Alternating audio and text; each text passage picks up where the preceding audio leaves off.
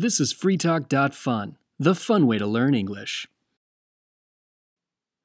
Drones took our pictures. Now they'll take our jobs. Take a look around your house. Does the food in your kitchen come from your home city?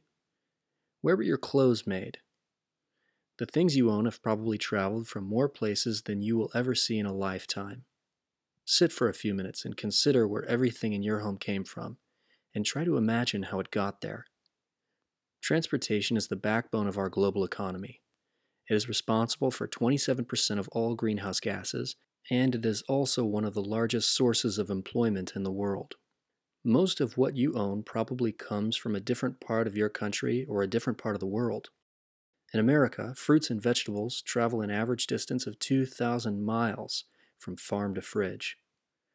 How far does the average American travel to get to their food? What about Europe? China? For a very large number of people, the answer is just a few minutes of walking or driving.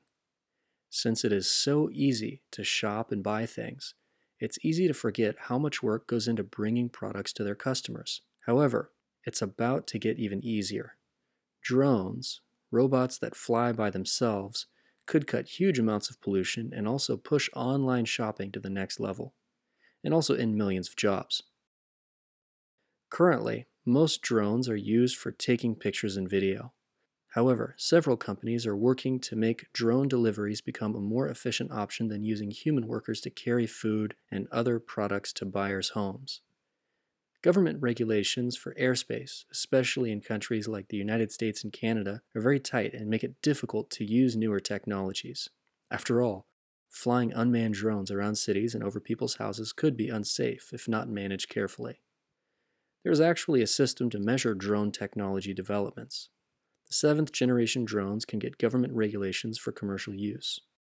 The bigger companies all have 6th generation drones for sale, and some of the most professional products are moving into Generation 7. Here are 3 companies trying to put the tech to worldwide commercial use. Prime Air. Amazon is the largest e-commerce online sales company in the world. One of their coming services, Prime Air, will use drones to deliver products to customers. This is a key part of Amazon's plan to make 50% of deliveries carbon neutral by 2030.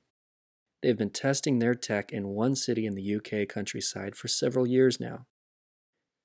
In 2019, Jeff Wilk, an executive at Amazon, said Prime Air drones would be out of testing and delivering products within months.